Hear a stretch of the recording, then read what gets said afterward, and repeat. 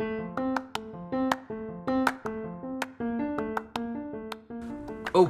so who wants to keep some muscle or gain some muscle, but also implement cardio into the routine? If that's you, today is the episode you guys are looking for. As we all know, cardio is a great way to burn fat and actually lose some weight, but we never want to do that at the expense of precious lean muscle tissue. So on today's episode, we look at 6 different strategies that you guys can use in your lifestyle and in your training where you can complement the 2 areas and get the most out of your training and most out of what you're doing day to day so you can reap all the benefits and results that you guys are looking for. Like always, guys, please like the podcast, give it a rating, share it, comment it, message me if you have any questions, and like always, keep on listening to the Fear Being Average podcast. Enjoy today's episode. What's going on, everybody? Welcome to the Fear Being Average podcast, episode number 12 of our health, fitness, and performance series. And today we take a look at a very popular subject and almost a confusing subject to a certain degree, and that's how to implement cardio into your routine without losing muscle. And this is important, especially for a lot of clients that I have online or in person, people that follow me. They typically may get the wrong impression because I don't necessarily advocate all that much for cardio, right? I'm much more in the realm of building strength and building lean muscle tissue because that's the most protective thing that you can have. It's going to give you the best shape. It's going to increase your metabolism. It's going to regulate your anabolic hormones and do a lot of good for your body from a protective realm, as well as an aesthetic and health space.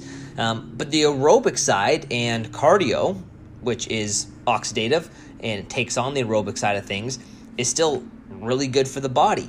But people abuse cardio. They overvalue cardio. They use cardio to burn fat, and they use cardio to, quote unquote, look better, right? But that's not necessarily the best space to go down. But that's the narrative. That's what we've been programmed to think. That's what we've been taught. That's what we've been educated on by fitness professionals and magazines and online forums and articles that promote this well-being and wellness side of things, but they're not really that educated in the fitness space, right? They don't really understand the benefits of strength training, resistance training, and slowly but surely kind of shifting, and that narrative is going more towards the benefits of putting on more lean muscle tissue, and women primarily aren't getting as scared of putting on muscle as they used to think, and they're liking how their body looks. They're liking how their posture is improving. They like the toned, lean, muscular look. And when I say muscular, that doesn't mean you're going to blow up, right? They just like how the body feels and looks and it's defined. And the only way your body gets more defined and toned is by putting on muscle. So the reason I'm typically stop doing cardio at all costs to a certain degree, and it's not at all costs, but overdoing cardio is for that particular reason, because it's so promoted. It is shared so frequently that I promote a lot more of strength training and resistance training, but that doesn't mean I don't use cardio and I don't use it to speed up results and improve my heart health and actually assist in building more lean tissue, because it actually does assist. And there's a way that we can use cardio to our advantage, not only from a health perspective, but also from a muscle building perspective and a shape perspective. But knowing how to do this and the best ways to go about this and understanding, the physiological demands of, certain types of cardio is very important. So that way we don't go into a zone or state of burnout, and that we don't sacrifice or compromise precious lean muscle tissue just for the added benefit of trying to burn a few extra calories that cardio typically does really, really well for us within a session. So on this episode, we are going to talk about 6 different strategies on how we can best optimize cardio training into our routines without compromising or losing lean muscle tissue, okay? And I'm a fan of it. If you guys follow my journey and follow my story, I am a strength and endurance athlete. So yes, I spend time in both energy systems. I lift really heavy. I enjoy lifting. That's kind of my biggest passion. I love going to the gym. Never got to twist my arm to go. Endurance training, I've recently adopted this practice and this discipline because of the challenge, and it gave me something to do after university, where I typically came from a very fast twitch-oriented environment of football and wrestling and doing things that were more weight training based, and transitioned slightly. I use that word loosely because I didn't quite transition. I didn't give up anything, but I moved towards doing some endurance racing because it allowed me to really chase a difficult challenge.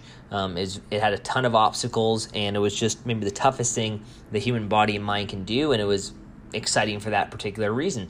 So I transitioned into doing things like marathon swimming and triathlons and ultra marathons and half Ironmans and ultra distances within swimming, biking, and running. So I've done it all those different disciplines: running, swimming, and biking. I've done ultra distances of each of those, which is an excess amount of cardio. 100-mile run, for example, took me 29 and a half hours to do consistently. That's probably more cardio than someone would do in a whole entire 6-month, if not a year period. So I'm certainly not against cardio. I'm against people losing muscle mass, thinking that cardio is the be-all, end-all, and that they're actually doing themselves more good than harm. But in reality, they're probably doing themselves more harm than good when they neglect strength training and they consistently pursue this cardio-based world where they think, it's doing them well, where in reality, they're really compromising some really important tissue and properties within their body that's actually very protective and safe and healthy for them. So let's jump into this episode, guys. So number one, the first strategy here is to pursue conditioning rather than cardio. So yes, conditioning is a form of cardio. It's a form of oxidative training and aerobic type training. So to just clarify the differences of conditioning and, let's just say, cardio, even though they both share very similar properties, conditioning is a tool to improve cardiovascular system, but without the intention of losing muscle. Right? So they're really trying to provide you a space where you can improve your cardiovascular system, but not at the expense of losing muscle tissue. Conditioning aims to target all the energy systems. So that's the root of conditioning over pure cardio. Cardio targets one energy system. It targets the oxidative system, right? The aerobic system. It is having you run off of oxygen, where conditioning is actually going to blend those disciplines together. It's going to be long enough to a certain extent that it's going to require oxygen and fat to be used, but the intensity and the potential variety of different exercises is still going to rely on glycogen and will cause that lactic acid buildup. So there is a benefit now of using this tool in your routine where we're actually maximizing both energy. I wouldn't say necessarily maximizing both energy systems, but incorporating both energy systems and really doing a good job of improving your cardiovascular system, but without losing that muscle mass. So how do we go about that? What are some different conditioning tools? In my training recently, my biggest thing is to keep lean tissue, stay strong, right? Strength is more important for me right now than keeping a whole bunch of muscle, but with strength comes muscle. So I can't afford to lose more and more muscle just to get faster or improve my cardiovascular system, because naturally I'll probably get a little bit weaker and I can't justify losing that muscle, right? I need it for my strength training purposes. So I've been using a lot of sleds in my training. That's a phenomenal tool. There's a difference between sleds and prowlers. Sled is something that kind of is behind you, right? It's that small little object that you can put plates on or put different types of load onto. You can carry it, you can drag it, you can pull it, you can push it, all that different kind of stuff. You can run with it. Where a prowler is, or you can actually push the thing, and it's the bigger piece of equipment if you've ever seen it. So if you don't know the difference, Google sled versus prowler and you'll kind of see the two. They're both very similar, but they do give you an opportunity to train, a different way slightly. The sled is a little bit more convenient. The Prowler is a big piece of equipment, but both are phenomenal tools that I use regularly. Obviously, the gym's closed. I haven't been able to use a Prowler, and I bought a Prowler, but I haven't been able to go out and use it because I don't want to beat it up, and I want to use turf, and the turf is closed right now due to this craziness that we need to close down turf. But I digress because I can go on about the craziness of all that. So sleds have been my go-to, right? I've been using it on hills, in trails, on grass, on roads and cements, and sidewalks, and it's been a phenomenal tool. It's a great conditioning tool. Like I said, it works all those energy systems. It helps me actually get stronger. It builds conditioning through my muscles. It keeps my muscles feeling strong, looking strong, performing strong, but it also improves, obviously, my aerobic base as well. Other tools that you guys can use at your disposal, kettlebell swings, phenomenal tool to build up all those energy systems, right? You're not going to lose muscle mass doing kettlebell swings, especially if you're using like heavier loads.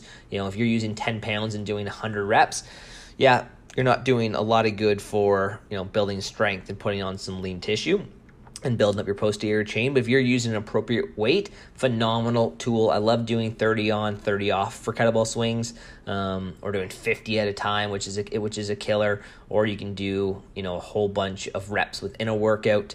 I know there's the 10,000 rep challenge that Coach Dan John has promoted over a 30-day period. Never tried it, don't have any real interest in trying it, but again, it's a tool that definitely doesn't compromise building muscle or keeping lean muscle, and it will definitely improve your oxidative system as well. Metcons are a phenomenal tool. If you ever look at CrossFit athletes, they're in phenomenal shape. They can do it all for the most part. They have good energy systems across the board. They're really strong. They're super fit. They have a high level work capacity, meaning they can tolerate a lot of stress and stimuli, and they can do most things endurance wise. Now, I'm not saying they're all ultra runners by any means, or strong marathon runners, but they can run a strong 5K, they can swim a little bit, they can bike. They're just really fit individuals, and what gets them really fit and makes them some of the fittest individuals in the world are these little Metcon metabolic conditioning sessions they do, and those typically require doing different types of strength training exercises in a bit of a strength circuit. So they're using appropriate loads. You'll see some of these metabolic conditioning sessions that actually are doing and require heavy loads. They're doing like weighted chin-ups for 5 reps, or they're doing EMOM, so every minute on the minute with heavy barbells for hang cleans or snatches or front squats, right? So they're doing some big compound movements that are creating a very high level muscle building response, but they're doing it in a type of conditioning way where they're not giving their body the appropriate amount of time to actually fully recover. So they're not trying to move max weight necessarily, but they're moving a sub-maximal weight very quickly with very little rest, and it's a phenomenal tool to build up one's conditioning, build up some lean muscle tissue. The short rest periods can actually be very advantageous to do so, but they also help you build up your aerobic capacity because it's making you perform on very little rest. So you'll see things like pull-ups, push-ups, wall balls are a staple now in a new sport called high rocks. Wall balls are a critical thing, and again, that's very metabolic conditioning. Dead ball slams, thrusters are a staple of metabolic conditioning sessions, burpees, for example. So there's a lot of different variations of how you can put together a Metcon. You can't really go too wrong with it, but doing some big power movements in a safe manner tend to be quite effective, but the exercises I mentioned are just basic staples that you can put together in a routine. Weighted lunges are very appropriate and often seen in these metabolic conditioning sessions. So there's a lot of things you guys can do. Kipping pull-ups, for example. And again, so all these movements, as you can tell, they're all muscle building movements. You can put those into a bodybuilding routine. You would do them differently, but they are in most bodybuilding routines, right? For example, maybe not wall balls and slams and thrusters necessarily, but the pull-ups and the hang cleans and the lunges and the squats, all those things are staples. So again, they're just doing it in a way where they're making you work a little bit harder and a little bit faster, okay? Hill sprints are a staple in my training to build up my conditioning, whether you're doing, quick hill sprints of anywhere from 8 to 12 seconds to doing longer hill sprints of 60 seconds or 3.5 minutes, for example. You're not going to notice a whole bunch of muscle come off your body. If anything, you should really build up some durable, bulletproof, strong hamstrings and glutes and hips. Hill sprints are great for that. There's just so much muscular engagement that takes place on something like that, and you'll notice your heart rate. It won't take long for your heart rate to jack right up. It will get way above your maximum aerobic capacity very quickly, probably within 20 seconds or so. It will really start relying heavily on, a lot of deep breathing, and your heart rate's going to spike up fairly aggressively. So obviously you're building up your oxidative system when you're in that zone. Just be mindful that it's quite stressful on the system, and you're going to need some recovery, right? Just definitely be mindful of that. And then you have different sprint type things on cardio machines. So typical and some of the best cardio machines you guys can use, treadmills on an incline. Like I said, I love incline. Anything incline just engages the musculature a little bit more. Typically the posterior chain is heavily relied on. Rowers, ski ergs, stair climbers, for example. Most of those require full body engagement, more so rowers and ski ergs, for example. And then the one with the bike, I forget what it's called, but you're moving your hands as you're on the bike. I forget the name of it. But yeah, those three are really powerful movements. And like I said, it requires full body, engagement through the core, through the shoulders, through the biceps, through the triceps, through the quads, and the hamstrings, and the glutes. So those are great machines that you can sprint on, or you can try to, burn X amount of calories on. So I'm going to burn 15 calories as fast as possible. Requires a ton of, muscular demand, but also heavily relies on that oxidative system as well, and it's going to jack your heart rate up. And those are those short little sprint intervals that work phenomenal at building up one's conditioning without compromising muscle. So those are some things that you can really put into your routine. Just know that when the intensity is higher, and we're going to get more into it as we go on here, when the intensity is higher, there is a higher stress demand. And when there's a higher stress demand, that will increase our body's cortisol production, right? Which requires more recovery and can actually suppress muscle building, right? If we don't recover appropriately, we don't eat the right foods, and we don't, take in sleep appropriately or do the right thing. So you can't constantly abuse your body with these high intensity sessions. It's typically a bit much, but that's where fueling and recovery really plays a huge role. Okay, guys, moving on to number 2 here. We're going to look at the aerobic zone training. I'm going to talk about running specifically, something I've been playing around with quite a bit right now. There's 5 zones, and zone 2 to 3 is kind of where you want to be in when I talk about aerobic zone. Once you start going into zone 4 and 5, that's when your cardio becomes more anaerobic, meaning that we rely more on the glycogen and glucose stores, right? Again, that's a high stress thing. If we're trying to burn fat, right, and that's why we're typically probably incorporating cardio into our routine. Yes, it's for our heart health, but typically we look at it, okay, how do I burn more fat? And cardio is a great tool for that. But again, we don't want to do that at the expense of muscle. So training within that zone 2 or 3 is going to be really effective. So what is zone 2 or 3? It's 50 to 70% of your maximum heart rate. Okay? Zone 2 is about 50 to 60%. Zone 3, 60 to 70% of your max heart rate. Take a pen out, grab some paper. Here's how to calculate your maximum heart rate. And this is from a medical journal that they've used this formulation. It's 208 minus 0.7 times your age. So if we want to do the math together, you would first do 0.7 times your age. So if I were to do that on a calculator here, 0.7 times 31, that gives me 21.7. So then I would do 208 minus 21.7. 208 minus 21.7, that gives me 186.3. So that would be my maximum heart rate. Okay, so now if we do the math behind that, if we're training it in a zone 2 or 3, which is 50 to 70%, I would do 186 times 0.5, which is 50%, that gives me 93 beats per minute, quite low, very low, almost a brisk walk, for example. Or we do 186.3, we'll times it by 0.7, as that's the high end of zone 3, 130 beats per minute. Okay, so for me, in my particular situation, we'd be looking at 90, whenever I had 6 to 130 is that zone 2 or 3 running. That's really slow.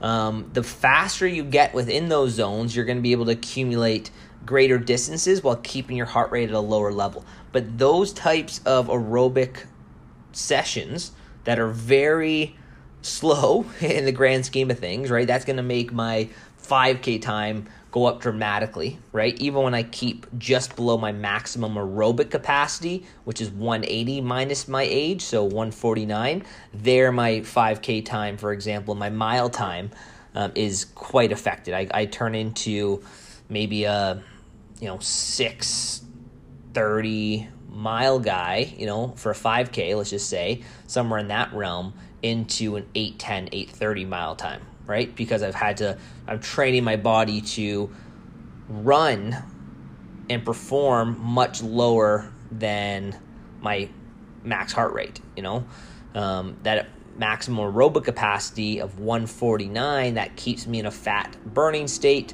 It keeps me relying more on fat to obviously propel myself through the workout, and it creates more of a low stress environment. But really low stress, that's probably about moderate intensity, right below your 180 minus your age formula. The zone 2 to 3, which I said 96 to 130 beats per minute for me, that's where you really want to be in terms of burning the fat and not relying on glycogen or glucose storage whatsoever. So this keeps the stress low. And we know when stress is high, cortisol eats away at muscle.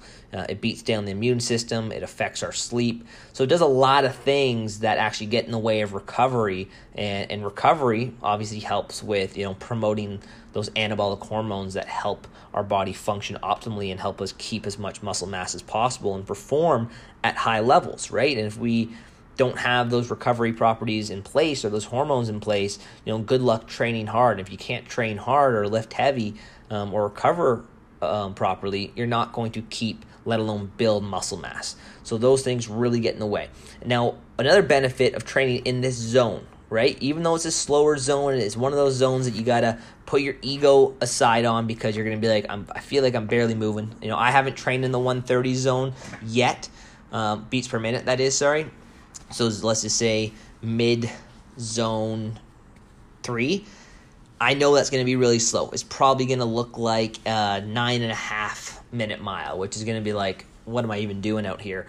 But I understand that there is a benefit to it, right? That doesn't mean I always have to train that way, but it's a way for me to incorporate cardio into my routine without adding too much stress, burning some extra calories, burning some fat, and improving a lot of aspects from an oxidative standpoint that's going to help me in terms of increasing my volume and intensity in the gym, for example. So a couple things that happen when we focus on this low stress zone type of running or swimming or biking, we have the opportunity and growth of capillaries, which will help oxygen and fuel get promoted into or pushed into our working muscles. So that's obviously going to benefit. If we can improve capillary density, right, that is naturally going to give our body more to use. So if we have more fuel and oxygen to our working muscles, our contractions are going to be faster, they're going to be harder, they're going to be more frequent, and it's going to help us lift weights more appropriately with greater intention.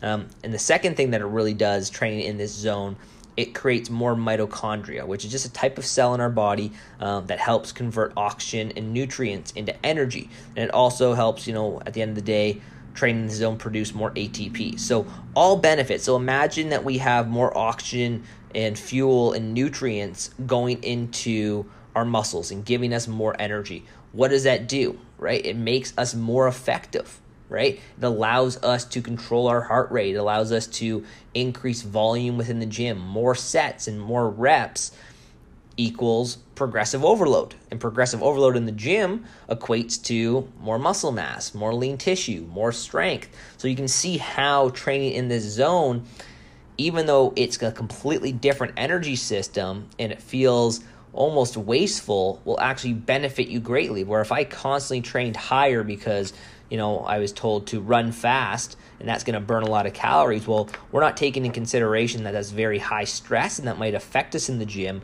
And two, that it's actually not giving us all those benefits that we talked about, right? Because when we're in that high stress environment, we're really not improving too much on the capillary standpoint or the mitochondria standpoint, right? Because again, the stress is just so high that we're not relying on oxygen as much now. We've transferred over into the glycogen and glucose stores. So it's just one of those things to be mindful of, and that's why training in this aerobic zone can actually do you a lot of good. It just takes you to obviously do the math first, figure out what that training zone looks like for you. And I would do this 1 to 2 times per week. It doesn't have to be anything heavy. When we're talking about keeping muscle mass or building muscle mass and adding cardio, we don't want to get too excited by adding in so many of these cardio sessions where it negates or takes over our training sessions, right? End of the day, we're looking for our cardio to complement what we're doing in the gym. And it's important that those aerobic zone training sessions are separated from our strength training sessions.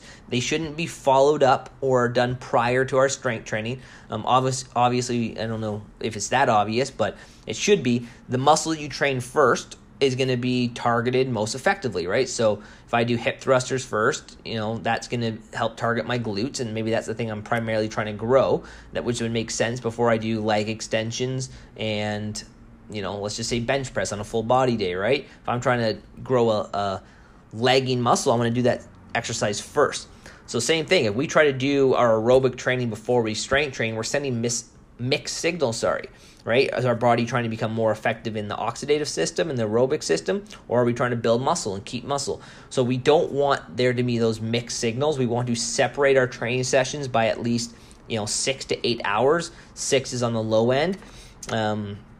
Obviously for me, I'm training this way and I'm going to be doing events that blur those lines. So my particular situation is going to look different because I actually am going straight from endurance into strength training. But for the average individual looking to capitalize on adding cardio without losing muscle mass, you're going to have to really be more mindful of how you separate your sessions. It can be a great way to add 3 strength training days or resistance training days, and then you have 2 more cardio and aerobic sessions, right? Or you do cardio in the morning because you like to get some more movement and more steps in your system, in your daily routine, and then you do strength training in the evening. So again, a great way to complement each other.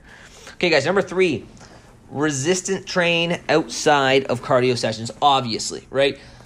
We don't want to just add cardio in to our routine and get rid of our strength training sessions, right? That's not no way to keep muscle. If you stop strength training, you're gonna lose the muscle. That's obvious, right? Not saying you can't get it back. Your body responds really effectively. It has that muscle memory to it, but at the same time, that's not a good habit to get into. So we want to make sure while we're doing cardio and while we're adding cardio to our routine, that doesn't take over what we're doing in the gym, right? That might reduce what we're doing in the gym, right? That might mean that we lower the volume. So we will lower our overall training volume. We've gone from maybe 5 days a week in the gym to 3 or 4.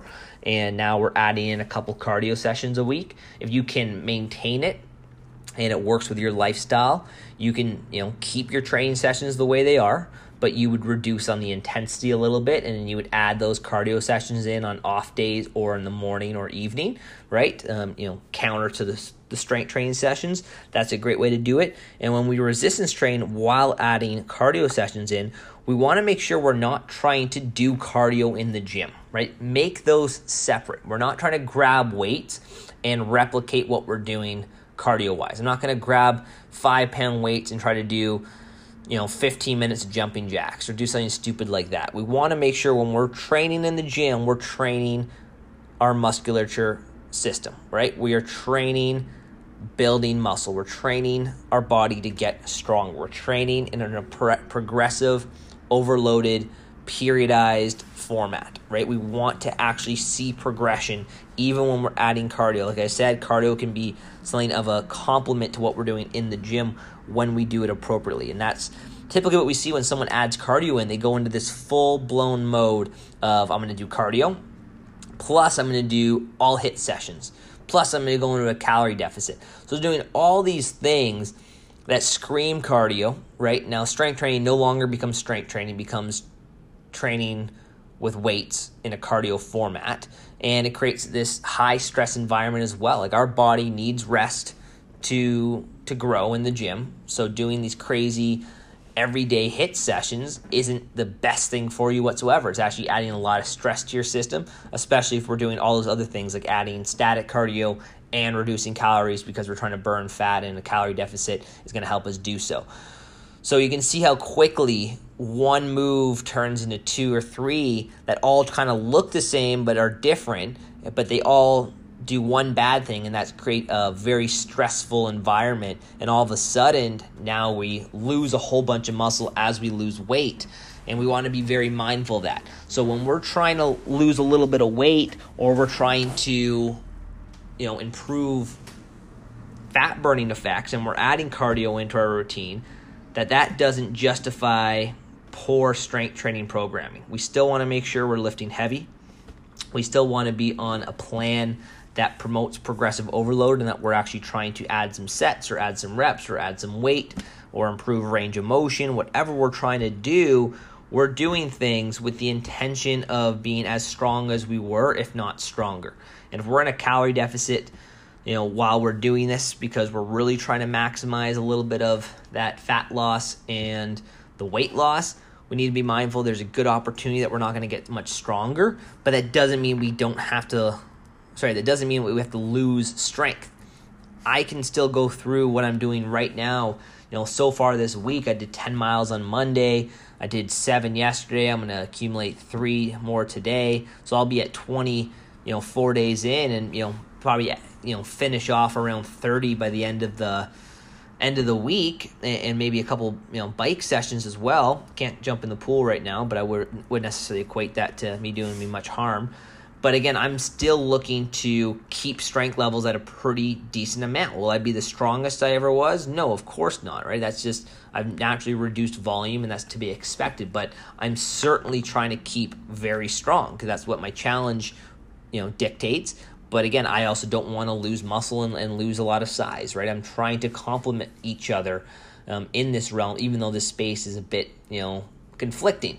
But I'm going to go ahead and really, in this crazy environment, still show you guys how I can keep a really muscular frame and keep a lot of strength. And that's something I'm very aware of. I still train very heavy while I'm doing all this cardio. I'm not trying to complement the cardio with doing cardio in the gym. That would be a waste of time, and then I would create this huge stressful environment, and I would lose a lot of strength and muscle. And of course, that gets right in the way of what this whole podcast is about. So we got to make sure when we resistance train and we strength train, we do so appropriately, and we do so with intention, right? So don't think that we need to add on more cardio into our routine within the gym. That setting is still for you to get stronger and lift with appropriate intention. Okay, guys. Number 4, walk. Plain and simple, walk. How do we add cardio into our routine without losing muscle? Walk. Move your body. Take more steps. Really simple, really undervalued. It's something that we don't put much appreciation onto, unfortunately, right? I think it's slowly, turning around. Obviously, now with COVID being what it is, and mental health being an issue, and people sitting down way more at their desks and not getting a whole bunch of, conscious movement or unconscious movement, where they're having to go from at least their bed in the morning to outside, and then from outside to their car to the work. At least they have some, here's some easy movement that now we might not be getting, right? So walking is becoming even a bigger issue, and with that, people are having more hip pain, more knee pain, more low back issues. We're very sedentary. We're gaining weight. We're becoming more obese. Inflammation is increasing. Hypertension is increasing. Diabetes are increasing. So there's so much going on right now that if you want to add cardio, simply walking more, getting more steps is going to be a huge first step. And this is usually the first step I take with clients, right? If they ask me, hey, Brent, I want to burn more fat or I want to lose a little bit of weight, I say, go up your step intake. How many steps are you taking right now? They tell me their day. Hopefully they're not lying to me. We get them to track it because obviously I'm not expecting them to know how many steps they get. But if I look at their day and they aren't tracking right now, I go, okay, well, here's an opportunity. You don't walk all day long, and basically all you're doing is, that NEAT, right? You're getting that non-exercise activity thermogenesis. So you're just basically accumulating steps through going from the kitchen to your desk to the grocery store to get gas, whatever. You're not really doing anything with intention. So I'll say go for a 30-minute walk in the morning, or do a 15-minute walk here, 15-minute walk in the evening. That's the first thing I do. And then once we actually track and I see steps, then I can understand more appropriately, okay, we're only getting 4,000 steps a day. I'd love for you to increase that by 2,000 steps this week, and then 4,000 steps a week after. And then let's see if we can get in the 10,000 step club, right? That's a great goal to have every single day, anywhere between 8 to 12,000 steps. And just doing that alone, you'll notice over 8 to 10 weeks, that's going to show. There's going to be a ton of calorie burn connected to 8 to 10 weeks of consistent increase of steps, right? If we're in that 8 to 12,000 steps per day, you will see a dramatic difference. The reason being, even though you're not burning a whole bunch of calories while you walk, that's a lot more than what you were doing. 2, very low stress and cortisol output when you walk. Like it's not a stressful thing. It's easy going. It increases blood flow and oxygen flow, so it's amazing. You are actually having, a lot more opportunity for development through the mental health space and reducing stress levels. So all those things that you're doing, it relates to better livelihood, right? It equates to greater well-being. And those things always make life easier, right? When we can reduce stress through activity, it's going to 100% affect weight gain and how we sleep and hormone regulation. So it's one of those underrated, undervalued things that people just completely neglect, and they think they constantly have to get their body in a state of activity and workout mode to burn fat and lose weight. But realistically, you want to complement building muscle and keeping muscle, just step more, right? Such an underrated tool and resource that people really neglect, and there's different ways to use it. You can do hill walking, which I love because it creates greater engagement for the muscles, right? You're going to get way more engagement and strength through the glutes and the hips and the hamstrings and the quads than you would by just flat walking. Going into nature, naturally, we'll have a little bit of the ascent and descent as well to that one, so you're going to get those natural flows of hills within the trail, but then even just being in nature, right? Very soothing, very therapeutic, and that's going to help reduce stress, increase mental clarity, and overall feelings of well-being, and release some really good feel-good hormones and chemicals. So many benefits that go outside of just the physical when we walk. Tons of mental, and the mental is a huge aspect to us really capitalizing on how we can add cardio and keep muscle mass, right? Because I think we undervalue how important stress management is and how important getting proper sleep is, and intentional movement, regardless of how many calories you burn in that session, is going to really help complement stress management and your sleep patterns. Okay, guys? So definitely get out there, make sure you walk, and just take advantage of it. Mornings, afternoons, evenings, simple stuff. Make it part of your routine, make it habitual, and you will notice a huge difference within 8 to 10 weeks. Give it time. You should enjoy it. It shouldn't be a chore. You should actually look forward to it, and it makes you more productive, which is awesome, guys. It's an added bonus, right? Studies are pretty conclusive on that. Every 45 to 90 minutes or so, getting up from your desk for 15 minutes, moving your body, it actually allows greater productivity to occur just through creativity and a clear mind. Okay, guys, number 5, one you've probably all been waiting for, asking, why isn't this guy talking about interval training? it kind of complements what we do with conditioning, and I mentioned with our Metcons and the sprints on the cardio machines. But interval training can be done with body weight. It can be done with basically anything you have, just done at a very high speed and high intensity. So interval training, very effective. Tons of research and tons of books on this. Obviously, HIIT training, it became a huge phenomenon within the fitness space. Very effective at burning fat and burning calories and actually preserving muscle mass if we're doing it appropriately. But again, be mindful, very stressful, right? Doing HIIT training and moving your body in such a high intensity is stressful to the system. So we need to be very mindful of that, and this shouldn't replace what you do in terms of strength training. You should still strength train, but this is a great add-on to your routine, maybe once or twice per week, depending on how you structure that and how many days you are working out, right?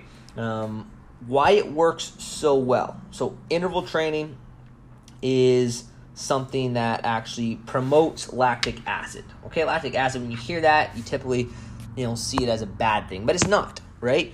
Lactate actually is maximized during intense efforts, which we know, around 30 to 60 seconds. And basically, if you don't know what that means, think about when you're moving your body at an intense rate, all of a sudden you get that burn feel through the muscles and your legs stop moving as fast or as efficiently and your arms stop moving as fast or efficiently. Well, that's because lactic acid is built up in those muscles, right? So all of a sudden it's really slowed you down and prevented you from moving as effectively. The good news is, though, lactate actually suppresses myostatin. So myostatin is a protein. It's a protein that actually inhibits muscle cell growth. So let's think about that.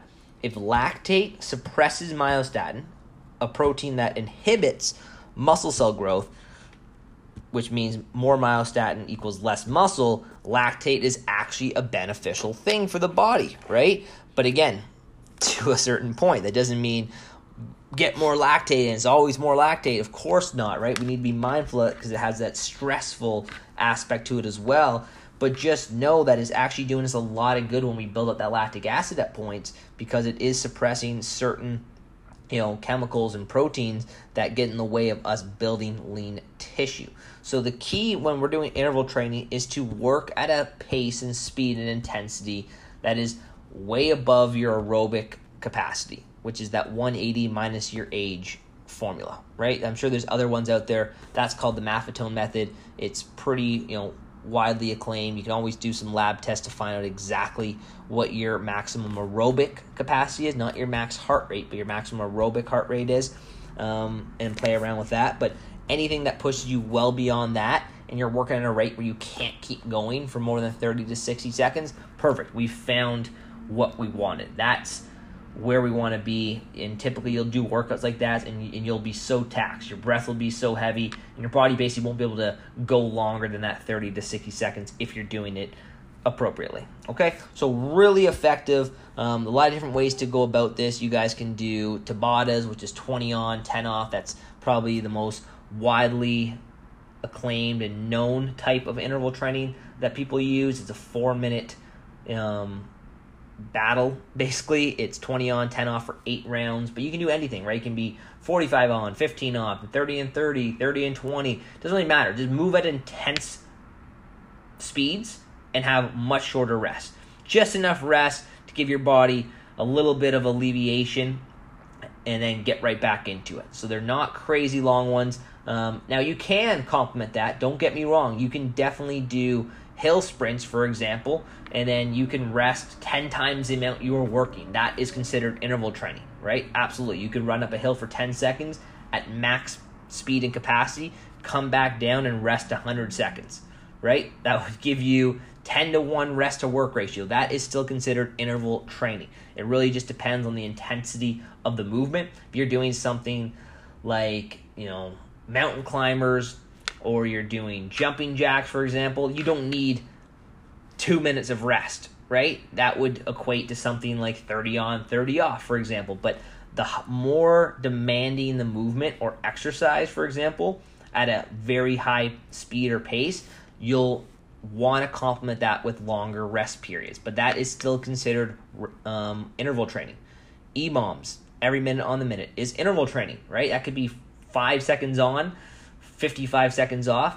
that is still called interval training, right? It's just high intensity training, guys. Keep that in mind. Don't let me overcomplicate this for you, or don't overcomplicate it yourself. Just think work at very high intensities. It's not hard to find a high intensity workout online. It's really easy to do. Just move your body really fast and then complement that with some sort of rest period. If it's lower end body weight stuff that isn't overly demanding, shorten the rest up, match it 1-to-1 or 2-to-1 work to rest ratio, whatever you want to do. If it's more demanding, that it really feels like it actually hits the musculature as well, yeah, you can take way more rest and it will do you a lot of good, guys. So interval training, great way to add into your routine, great way to add some cardio and fat burning effects into your routine without compromising lean muscle tissue. Again, this should not replace what you do in the gym. The gym is still an environment for you to build muscle, and that requires longer rest periods and appropriate time under tension and enough metabolic stress and mechanical tension to actually promote that muscle building signal. Okay, guys, finally, we're going to finish off here with nutrition. Big pause, nutrition. So cardio without losing muscle. This isn't cardio, obviously, but I would be doing you guys a disservice if I didn't talk about nutrition. We want to make sure that when we're adding cardio in to our routine while we're strength training, and the two are complementing one another, that we optimize what we're doing nutritionally. So what that looks like, a few different categories here. Protein must be high.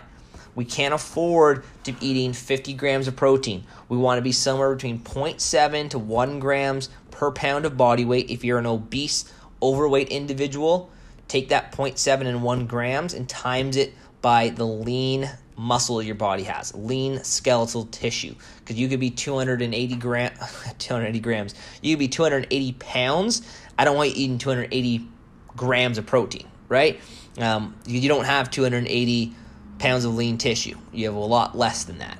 You have a lot of fat on your body, right, when you're obese or overweight. So you want to find out how much skeletal lean tissue you have and then times that by 0.7 to 1 gram. If you're someone of average body weight, for example, you have a little bit to lose, that 0.7 to 1 gram per pound of body weight is going to be very appropriate for you guys to take in protein. Why is protein so effective? Well, it's very satiating for the system. Obviously, it helps promote cell growth and tissue growth and muscle development, and increases muscle protein synthesis, which is the growth of new proteins, which is exactly what you want after you work out.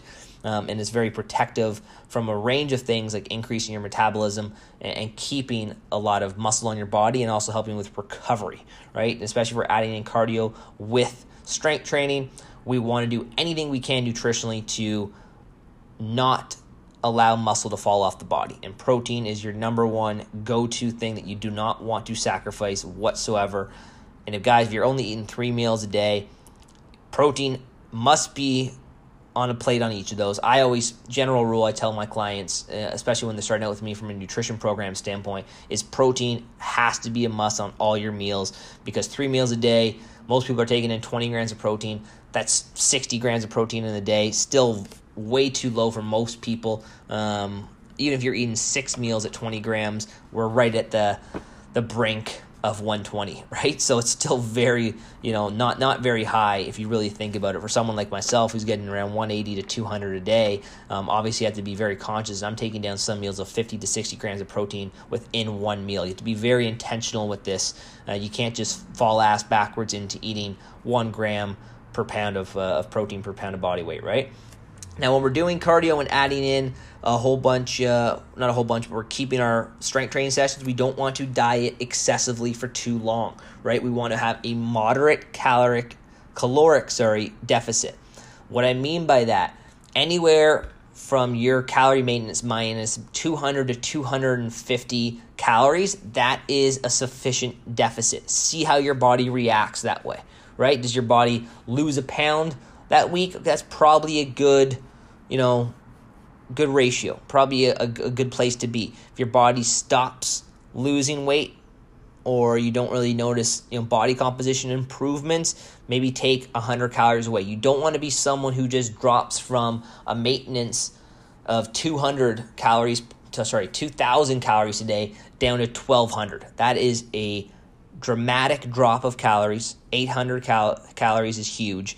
That is definitely going to promote muscle loss because, again, if we're not taking in a lot of calories, your body doesn't see the need for muscle and strength. And it's going to get very efficient with calories, and it's going to start getting rid of excess tissue that the body doesn't need and is getting in the way of us actually living effectively and staying healthy. So we want to be very generous with how we decrease calories. And like I said, that 200 to 250 below maintenance is a great place to start. And then you can monitor it from there. You don't have to look at the scale, but you can look more at how your body composition reacts to that calorie deficit. But again, be mindful because the lower the calories are and the longer you're in a deficit, the higher the cortisol gets, right? Our body becomes very dependent on cortisol at that point. The more cortisol we have in the system, the less testosterone we have, and the less opportunity we have to maximize growth hormone or